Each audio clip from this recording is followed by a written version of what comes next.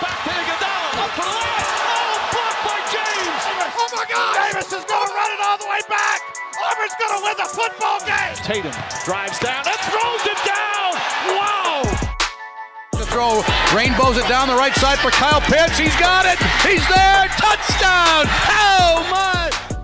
All right, welcome back, everybody, to the Sports Bits podcast with Moko, here to talk about all things Florida Gators football and Boston Celtics. Follow me on Twitter at the Sports Bits Pod to get updates on when I upload. I will also be tweeting out live takes and reactions of the games being played that day. If you're on Apple Music or Apple Podcast, please leave a 5-star review and subscribe to the podcast. If you're on Spotify, just subscribe and listen to the podcast. If you're on YouTube, like, share, and subscribe. That'd be much appreciated. And for this week, I'm actually switching it up a little bit. We're going to go Celtics first and then Florida Gators after that. So I brought my two guys back. James and Reed is back on the podcast. Yes, sir. Thanks for having us again. Oh, yeah. I'm always glad you guys are here. It's great to have you guys on. Talked about all the stuff Boston Celtics. So we're going to jump straight into it because this game has been the biggest game, I think, of the whole year. The Jazz versus Celtics, debatable, biggest next to the Sixers game. But, I want to just get your first reactions and takes on the game. James, I would like to get your reaction on the game. I thought it was atrocious. I'm not going to lie. Celtics played very poor defense, in my opinion, and were lackluster with good ball movement. The Jazz were able to facilitate a lot for themselves and get open shots for their teammates. But, I just didn't see that side on the Celtics, and I was quite disappointed with their play. Yeah, I mean, me and James, we watched the highlights together, so we pretty much, he said exactly what I was thinking as well. But, look, like watching the Jazz play, only Donovan Mitchell was taking, any wild shots, and he didn't even take that many, like everyone was open. They were taking solid, like good shots. I mean, Joe Ingles, 5 for 11 Jingles, from baby. 3. Exactly. I mean, dude, Jingles is going off. Bogey, sorry. He went 2 for 7 from 3, not super great, but I mean, he's still putting up numbers, and they're just getting open. Their ball movement is impeccable. All right, yeah. I was actually, funny enough, I was going to bring up the shooting because I want to read these stats out to you guys that I found really interesting. So the true shooting, I'm actually going to bring up the three-point percentage first. Funny enough, the Celtics had a higher three-point percentage that whole game at 44% compared to the Jazz 37%. But on the contrary, if you look at true shooting, which accounts for all the shooting that happens in the game, the Jazz were up 63% over the Celtics 56%. And that reflects on what Reed was saying about, Donovan Mitchell is the only one taking crazy shots, but most of the shots, Bogey, Jingles, Clarkson were taking were all smart picked like threes. They weren't like just throw it up there and hope for the best. They were all smart, good, created from ball movement. Whatever happened was all smart shots. I mean, that was just crazy to see that the Celtics had a high. Usually, with the higher 3-point percentage on every game the Celtics play usually means we win, but. We just got absolutely clapped by the Jazz. And we were talking a little earlier about Rudy Gobert. James, can you reiterate what you're talking about Rudy Gobert earlier? I mean, Rudy Gobert, he's a hard force to stop in the paint, which I was also when we talked about this last time that I think that it really needs to be able to be boxed out and keep away from right under the basket because that's where he's going to get all the offensive boards. The Celtics don't have that tall of a team to be able to stop a guy like Rudy Gobert who's so efficient in the paint, which is where I come in and always say that, Robert Williams would be a really good fit to try and box him out. But even that game, he struggled. So I think that it's apparent that, everybody needs to be able to shift on defense to be able to help out with those guys down low, along with the guys that are staying well on the perimeter and can shoot really efficiently. I mean, we mentioned last time that the Jazz are shooting or their entire starting lineup are shooting basically 40% from the field. So, with that being said, everybody's got to be able to do their part, and there can't be any holes in the Celtics defense to be able to allow those kind of easy points to happen. Yeah, I mean, to me, just watching the highlights from the game, it seemed like it was an effort thing, honestly. I mean, Rudy Gobert was just pushing harder in the paint. I mean, no one was boxing him out, just like James said. Definitely the paint was a problem, but I mean, despite the Celtics having a higher 3-point percentage, I think that the perimeter shooting was like the serious problem. Yeah, I mean, Rudy Gobert is a big guy, and he's pretty hard to defend and all that. But just because he is debatably the best defensive center, and he's probably a really good rebounder too. So that really makes him a force in the inside. And for a team like the Celtics who doesn't have that big rebounding defensive center like an Andre Drummond or a Joel Embiid, it's really hard for us to fight in the paint. And we've always been preaching this, fighting for we don't have as many rebounds as the other team. Or our just overall in perimeter, I guess our overall defense, you could even say, is not that great. It was the overall defense. It was in this game in particular. I would say that it was the overall defense. But to your point, I think that normally the biggest type of hole in the defense is down low because you guys don't have that great of centers or power forwards to be able to hold down as strong centers as Rudy Gobert. Yeah, and I was going to say quickly about I think the perimeter defense will get figured out once Marcus Smart gets back and starts pushing those guys like a Michael Jordan, getting that mentality back with the perimeter guys. But I think the interior definitely needs to get fixed. I know Tristan Thompson is a good veteran, leadership in that, in the big man room, but he was getting bumped around all He was getting game. bumped around. He's 6'8" compared to Rudy Gobert is like 7 foot something. So he's got that little 4 to 6 inch difference, which is not going to help him against guys like Joel Embiid or Rudy Gobert. So it's not going to be fun. And transitioning, just crappy everything I was saying, or even just crappy interior paint. There was a question I was going to pose this podcast is what we're mainly going to focus on our attention on is that should the Celtics fans be worried about our team and how we're performing? Because last time I checked, we haven't gone on a long win streak since January, early January. So first, second week. And ever since then, we've been either win, lose, or win, lose. We've never had a good winning streak. We never got a rhythm going. And James, what do you think of that?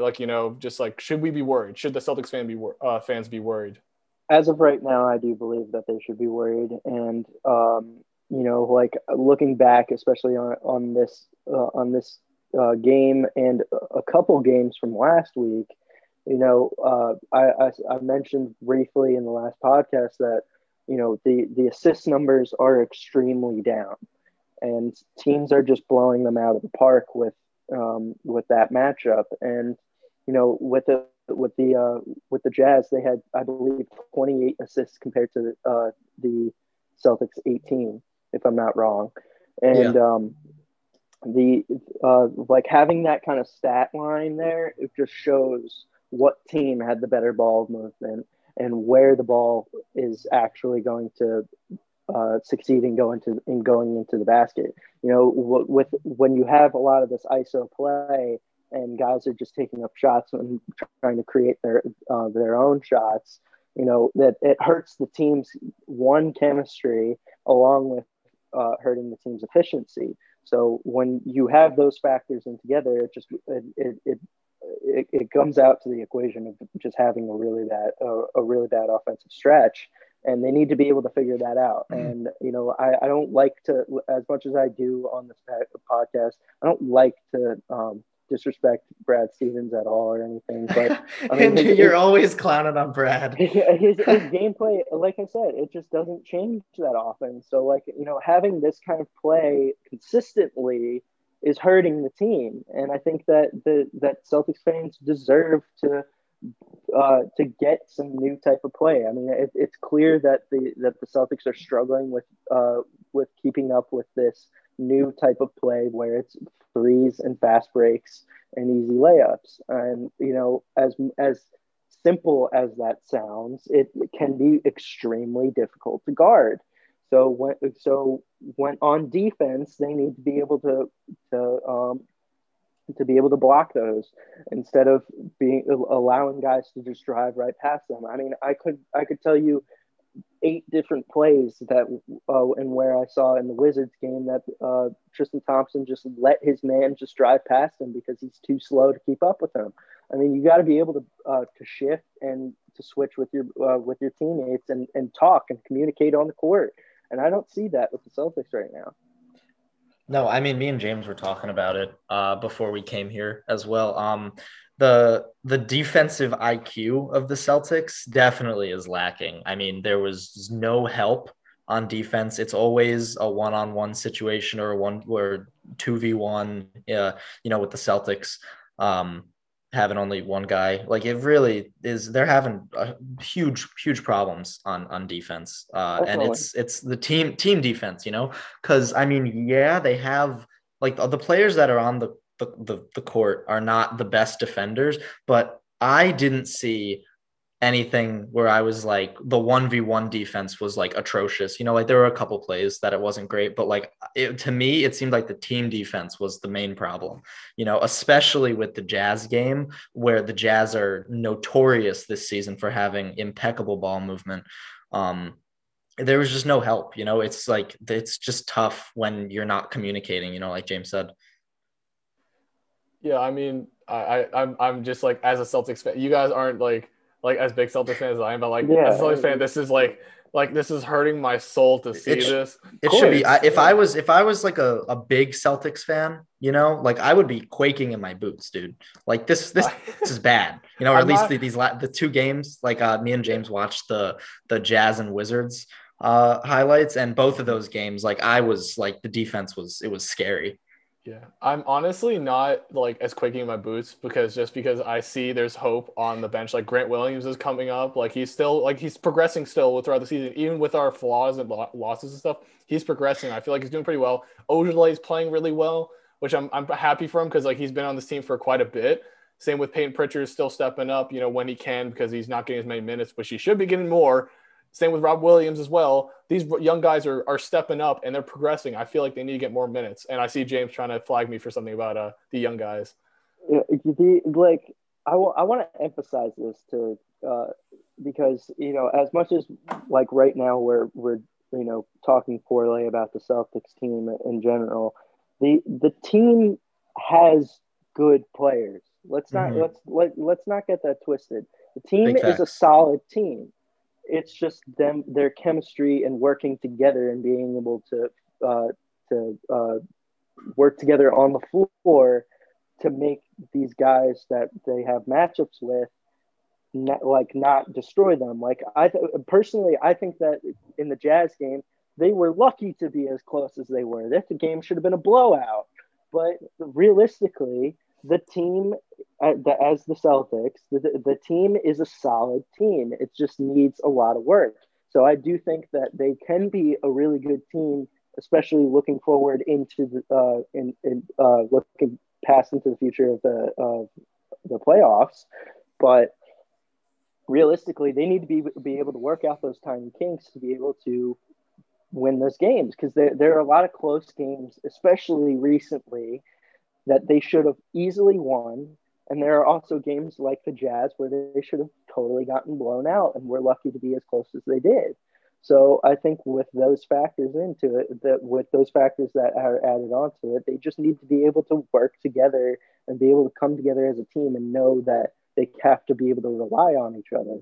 And if they can't, then maybe it could be a reason to move some positions around and maybe move some guys off the team and do some trades, pick some valuable guys up in the offseason. I mean, we noticed a lot, especially in these past years, that the Celtics aren't ridiculously invested in the offseason. They don't grab a lot of huge names. They don't try and get a lot of guys that are trying to, that could change a lot about a team. So I think that, with that being said, that the Celtics just need to work out those little things and or make big moves in the offseason, this next one coming up. Yeah, I mean, actually, the offseason thing, I'm super happy that you brought that up because I completely agree with that.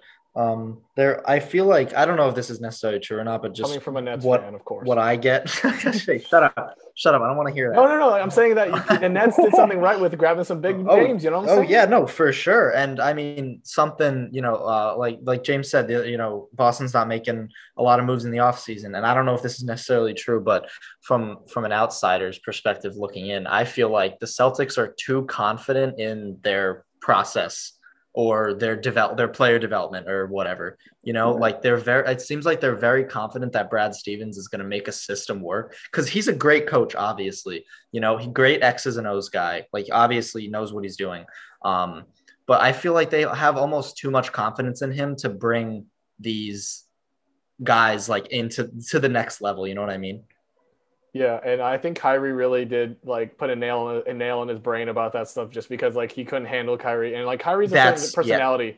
Yeah. It's like, even as a Nets fan, I do not like Kyrie. Yeah, as a personality, he's really bad. Like I can agree. Yeah. Oh yeah, and he's toxic. He's definitely no. He's not a good locker room guy at all. But yeah, I mean, what were you saying? I was gonna say like just continue on with that. It's just funny enough. That's why we thought Kemba was going to be a good option, just because he's a good locker room guy. He played really well the first couple like year or two. I don't exactly remember how many years he's in his contract now, but I remember his first year. He was really good for the Celtics. Now I don't know what's going on. Like he's not this Kemba of old, so it's kind of tough to see what's happened to him. Like why? Maybe the injury. I don't know. I mean, I think also like a big problem that the Celtics are facing right now is consistency with the players. Like Jason Tatum is not playing consistently at all. I think in the Wizards game, he had 6 points. Like, I mean, that's terrible. There should be no reason for Jason Tatum to not get double-digit points every night.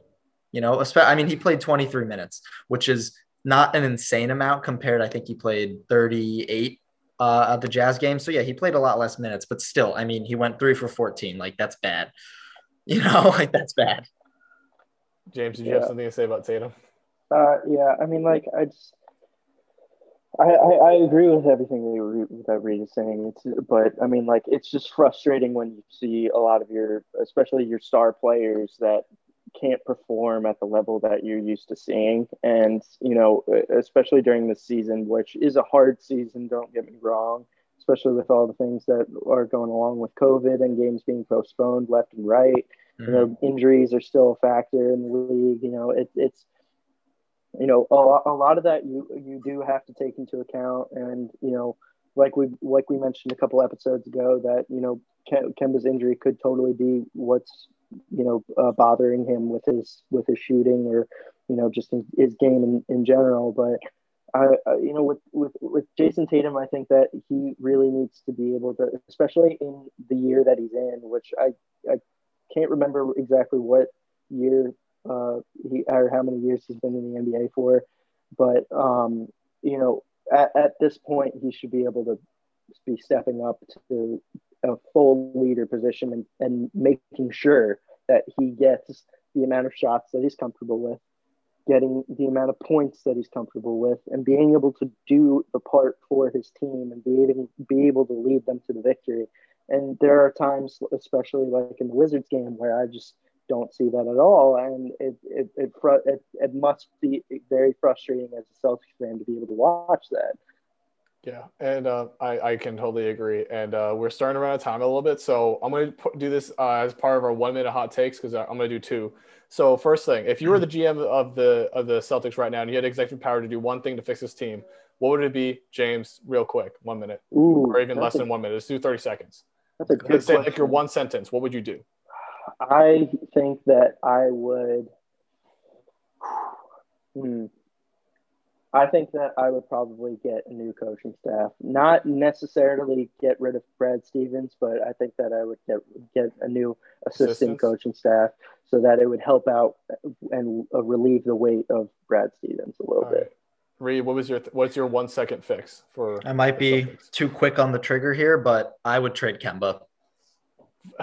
I'm being dead serious too. No, I agree, and I think we could potentially get, if we're not either one thing is to either trade Kemba or go really hard or actually that's really a future thing, but like I think for this season, trade Kemba I think that's the only thing I could really see is that trade Kemba, because I think our young guys are progressing well enough.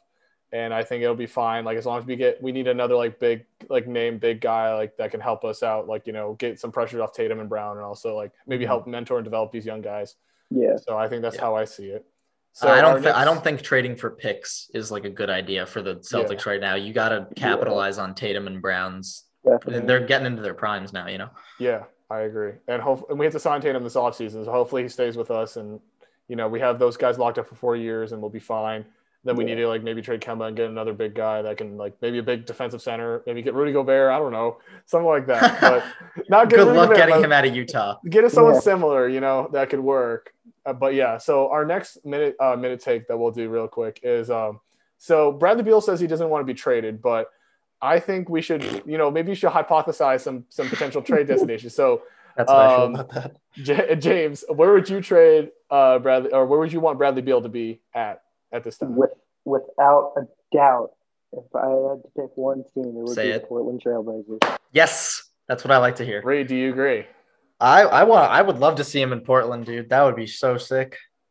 I think I think he would work good there too. I mean, he's just like a solid scorer, Beal, and he's a pretty good facilitator. He picks up some boards. I mean, he's got 2 steals right now at the half. Getting me a nice on my fantasy roster.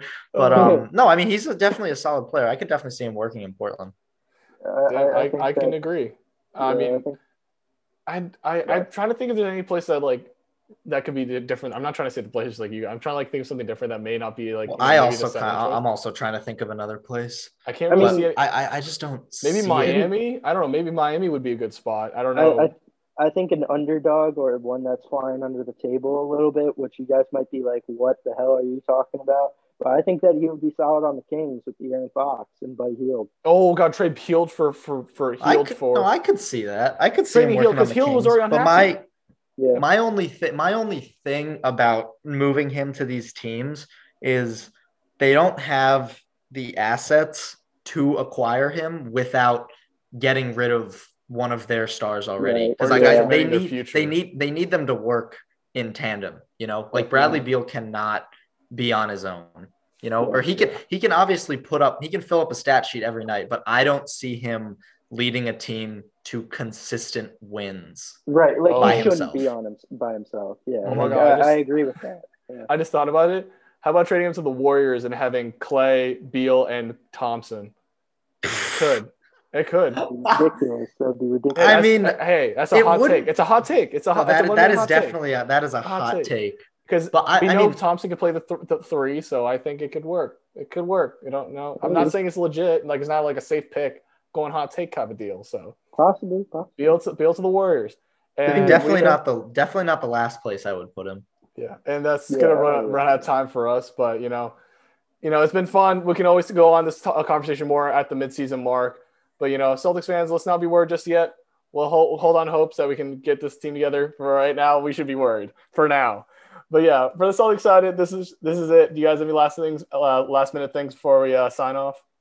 Just keep your heads up. Keep your heads up.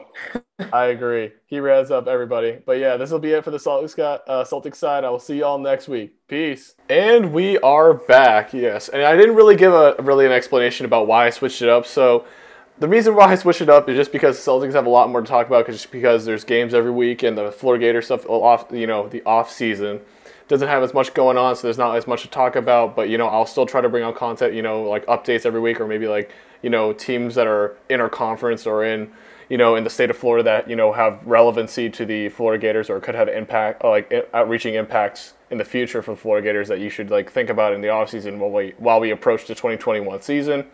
So for right now, I have a quick overlook of the 2021 season. So I'm just going to talk about, what we're going to have to play against, what teams are going to have to face, and also how is that compared to us. I'm always going to tie it to the Florida Gators, but I'm going to be talking about Georgia especially, because in my mind, I feel like Georgia is the only team that we really need to worry about in the East. So that's my little hot take, but I think that Tennessee, South Carolina, Kentucky won't be as good. Just looking at the recruiting numbers from last year, and also just looking in general at the schedules and stuff. So I think it's not going to be as bad. If you look at Kentucky's ranking, they're 12th in the SEC, is not that great, and then South Carolina is 14th, and then Missouri is it's up there a little bit, but I don't think we have to worry about them as much. And then we have what is it? Oh yeah, Tennessee. We have Tennessee. They're 6th. With nine 4-stars, which is really surprising for me that Tennessee scored that many guys in recruiting, just because it was a new coaching hire, and it's usually hard for them to get a decent signing class at the year like run the first year they come in. Like I'm trying to put these words together, but yeah, like the first year they come in is usually pretty hard for them to recruit really well compared to most other teams. So, it's crazy they did that. Maybe Jarvis Heupel brings a new face to Tennessee. Maybe they'll be better in a couple years. But I think right now, like at least looking straight at 2021, they're like basically going to be a non-threat unless they somehow transform the offense and defense in a matter of a spring and summer, which is highly unlikely. So, as we talked about in the schedule, the main issues. And funny enough, I thought Tennessee and Kentucky were going to be like the wild card games, or even Missouri. Like, they're going to be like tough, like hiccup games if we don't take them seriously. But after looking at it more in depth, I think the only real threat is Missouri, just because how they're consistent they've been. Like, there's no new like crazy coaching hires with them, so they should be the only real threat outside of LSU and Georgia, which is the big team we have to worry about. Because South Carolina's got Shane Beamer, so another coaching rotation out, and plus we're playing them right after Georgia, which is actually the only problem, but they're also the worst recruiting class in the SEC, so I don't think we need to worry about them too much. So yeah, I mean, honestly, I'm mainly going to talk about how Georgia's schedule impacts us, because we both teams have a bye right before the Florida-Georgia game. So I think that's gonna eliminate anything like games before the week that is gonna tire us out or anything like that. So we'll both be fresh. We'll both have an extra week to prepare for each other. So I think it'll be a well-fought game, regardless of how much talent we lost and how much Georgia has lost a decent amount of talent too on the defensive side, and I think that's going to really impact their defense next year. I mean, Kirby Smart always is the best, one of the greatest game planners on defense, always having the number one defense in many years. So I'm not going to be too worried about it. But yeah, I mean Georgia. If we're looking at the SEC East, I think the two teams we really need to be concerned about is Georgia and Florida for who's going to make it to the SEC East. Who's going to represent the SEC East in the SEC championship game. And, looking at Georgia's schedule, that's like the big thing that's going to decide like how many wins or losses they're going to have. They have first automatically start with Clemson. And I think that'll dictate how the rest of the season is going to go for them. Like if they play really well against Clemson, Clemson and them are both fresh coming into 2021. I think JT Daniels being considered relatively new compared to that, and also they're probably gonna have Uiagalelei. Clemson has Uiagalelei, who's I can't say his name, my bad, but yeah, I can't say his name, but he's actually had some experience last season when they played against Notre Dame and a couple other games. So he's not going to be like a fresh off the depth chart quarterback. So I think they both have a decent amount of experience. So whoever wins or loses is going to show how well they're going to play for the rest of the season. So I'm going to go off that Georgia's going to lose just because I feel like Clemson is able to rebound better with their recruiting and stuff. I think they're just a niche above, like a little step above Georgia when it comes to recruiting. So I'm going to say that's a loss. I'm going to assume that's a loss. I'll go with the other scenario if they win. But if they lose, that's going to set a bad tone for Georgia. And that gives us, Florida fans hope, that, Georgia's starting off with a bad foot. Maybe we start off good with our two Florida wins against the Florida teams, Florida Atlantic and USF. So that could be a really good thing. We start morally at a different morality with a different outlook on the season off those first wins. But the big thing about Georgia before we have to play them, they have to play Arkansas and then Auburn right after each other. I think what Sam Pittman is doing in Arkansas is really good. I feel like he can upset any big team in any game. We saw that with Florida, how many points he put up. I mean, his defense has to improve if he wants to upset. But I feel like his offense could, if he keeps going, keeps making the steps up the ladder, he can easily upset any big team if he keeps this momentum going. Auburn, we'll see what's his name? Their coach, Brian Harsin. Let's see what Brian Harsin can do at Auburn. But I feel like they're playing also at Auburn, so that gives them the advantage playing in Auburn over playing at Georgia. So that's going to be a good sign that it could be another hiccup game if Georgia isn't on their toes for that game.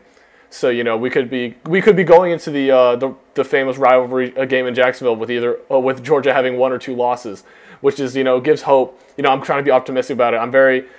I'm usually pretty pessimistic because I don't want to put my hopes up too high. I want to see the evidence before I get hyped up. Like last year, I thought there was enough evidence saying we could win the SEC East, we could go to the playoffs, but that really just tumbled down after the end of the Alabama game. So I'm gonna put a little bit of hope on the Florida fans that Georgia could be coming in with two losses.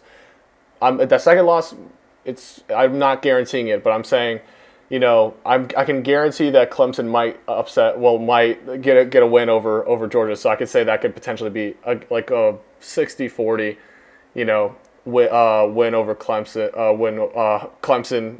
win over Georgia. Yes. And Auburn, I think it's 70-30. So it still has a chance. And that would really put our hopes up because considering that Florida, the only game that we really have to worry about is Alabama. Alabama is the only loss that we'll really have, and that's going to be a respectable loss, playing against Nick Saban and his retooled team because he's still going to bring in his 7 5-stars from the last 2021 recruiting class. So he's going to still be, still rolling down the hill. Nothing's stopping him because he's able to recruit at a high level and bring these guys in that he needs to make his team good every year. So I feel like if we play Alabama well and if Georgia gets 1 or 2 losses on their schedule, I think that's going to make it pretty even. I'm going to talk about in future weeks, which I'll bring up later in the show about the offense and defense. But for right now, just based off just schedules and how we understand, how our teams are usually expected to play, it's going to be a fun matchup. Again, it's not going to be a blowout, hopefully. And plus with the bye week, we'll have Dan Mullen will have time to game plan because that's his best. That's what he does best. He's able to game plan, especially with a lot of time. He's able to game plan against any team and put up a fight no matter what. That's what we did against Georgia. That's what we did against Alabama. Even though we lost, we kept it close. It shows that Dan Mullen has the ability to be the X's and O's head coach that we need to out-coach other coaches on game day, which is great. But, the recruiting, as I've mentioned before, is not as great. But as I said, X's and O's, he's great. So I'm looking at it just on game day stuff. It looks good. Georgia, every other game, I didn't really see any games that really would stand out to me, because the East is really weak this year, just because South Carolina's got a new coach, Tennessee's got a new coach, Kentucky will be okay, and Missouri will be okay, but it's not going to be as tough as it usually was, because I think Tennessee a year or 2 years ago, same with Missouri and Tennessee, will usually be good fights on game day, so I'm not too worried. And then South Carolina's been South Carolina. Vanderbilt, we all know what Vanderbilt has been, so we're not going to talk about them. And plus, I'm looking at Georgia's out of conference games. There's nothing that sticks out, like UAB, Charleston Southern. Alabama. Clemson, of course, is their only out of conference game that really needs to be worried about. For us, we don't have any big out of conference games. It's just that we have Alabama to worry about. So, I think let's look at this hypothetical. So if we're looking at Georgia versus Alabama and we're looking at Clemson versus Georgia, what win looks better on the resume? And me personally, I feel like that, I think if we get a win over Alabama, I think that's going to be better for the resume over a win against Clemson. Because I think we all know Alabama is a step above, our Alabama, Nick Saban is a step above Dabo Swinney and Clemson.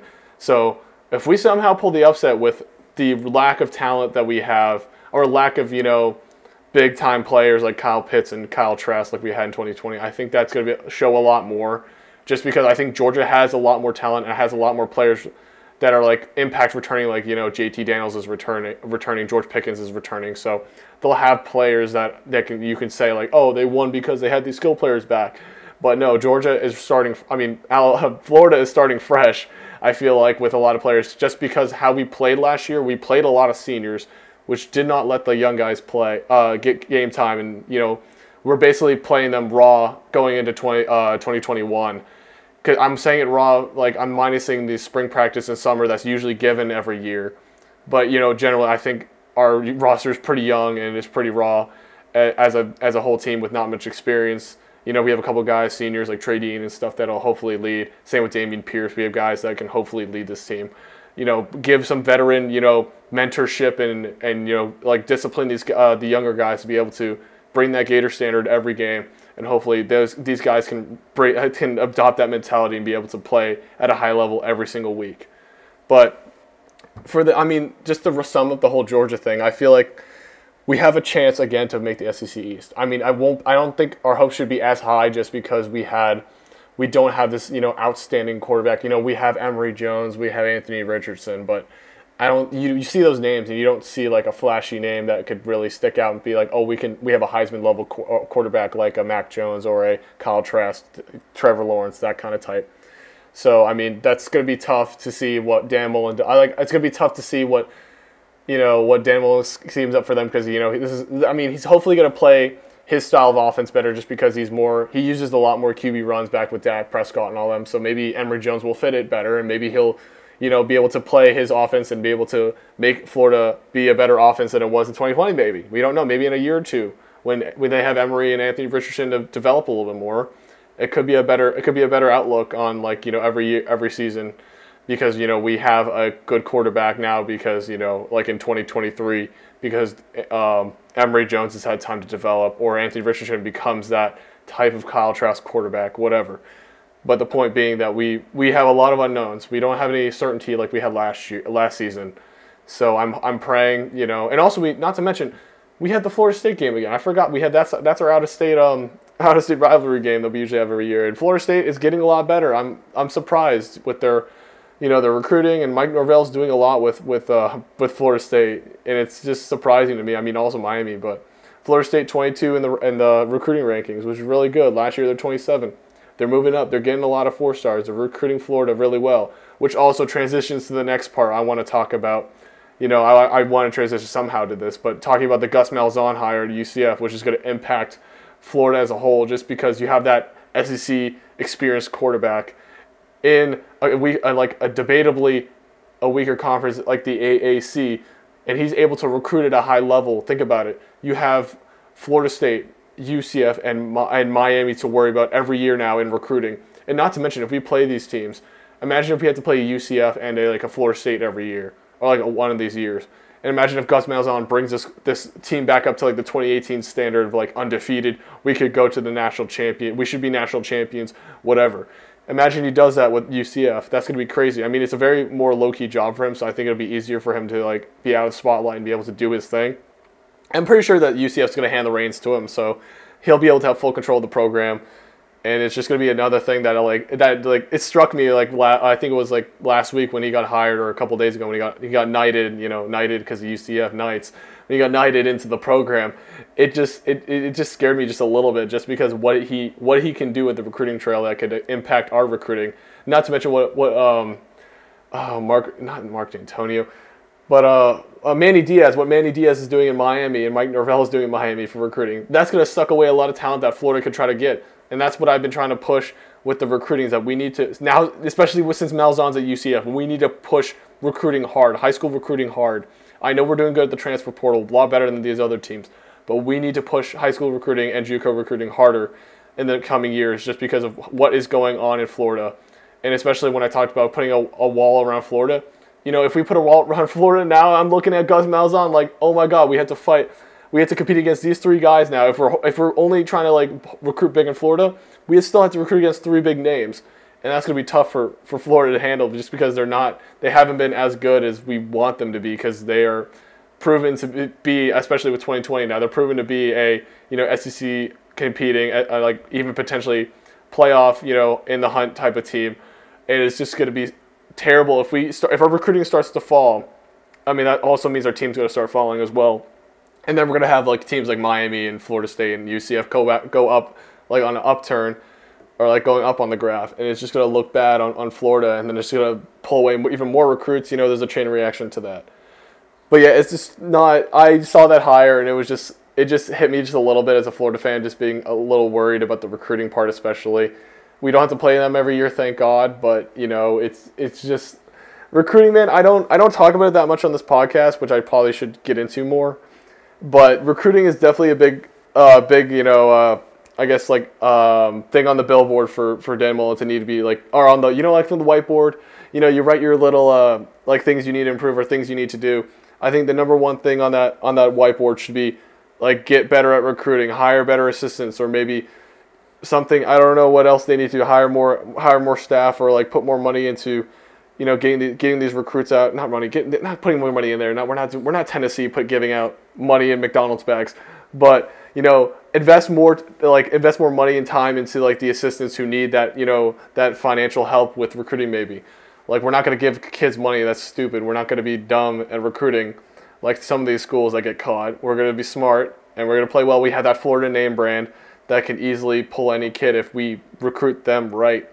and play and show our achievements and show that Dan Mullen can be your coach, that he can be your friend, your coach, your everything at Florida, and that can be, your home. I guess your home for the next how many years until you go to the NFL, and also prove that we've developed kids into NFL talents like Kyle Pitts and Kyle Trask. So yeah, I mean, the Gus Malzahn hire overall, I'm not going to hate on it. I think that's a really good hire for UCF. He's coming from Auburn, has a really good recruiting background, and he's going to bring a lot for UCF. So I think for UCF, in a UCF, bubble, I think that's great. But as a Florida fan, I would be worried just a little bit. I wouldn't be worried too much because he's not like in a Power 5 conference with all that money and TV deals, whatever he needs, all that stuff. But I think he should still be worried just because he has that name, Malzahn, known to beat Alabama. I don't know how many times. He didn't do that many times, but he was able to compete with Bama, compete in the SEC West. Imagine what he could do in at UCF, against Houston, Cincinnati, and all these teams, Tulsa. It's going to be scary. I think the AAC is going to be a very scary conference in the future, especially with Malzahn there. It's going to be fun to watch. I think UCF is going to be a fun team to watch in the future. So yeah, I mean, that's it for all the stuff I really wanted to talk about. Hopefully, I think for the next couple weeks, I'm going to talk about the offense and defense. I'll probably split it up, so I'll do like offense probably next week, and then I'll do defense the week after, and just go overview like what we have since we have National Signing Day done and everything. We'll go over what we have and what I think could work. I mean, there's a lot of things that can go on, with the recruiting and stuff. I mean, with the recruiting later, but let's talk about what we got for next year, what we can utilize to be able to beat these teams next year, like Georgia, like in Alabama, and see if we have a chance. I mean, I think we have the talent if we get them trained up for next year. I think we have a chance. Like, I'm not going to say we guarantee to beat them. I think we have a chance like we did in 2020. We have a chance to beat these teams next year. But yeah, that's it for the Florida side. I will see you all next week. And actually, I'll see you all next week because this is actually the end of the podcast. So I'll see you all next week. Everybody, peace.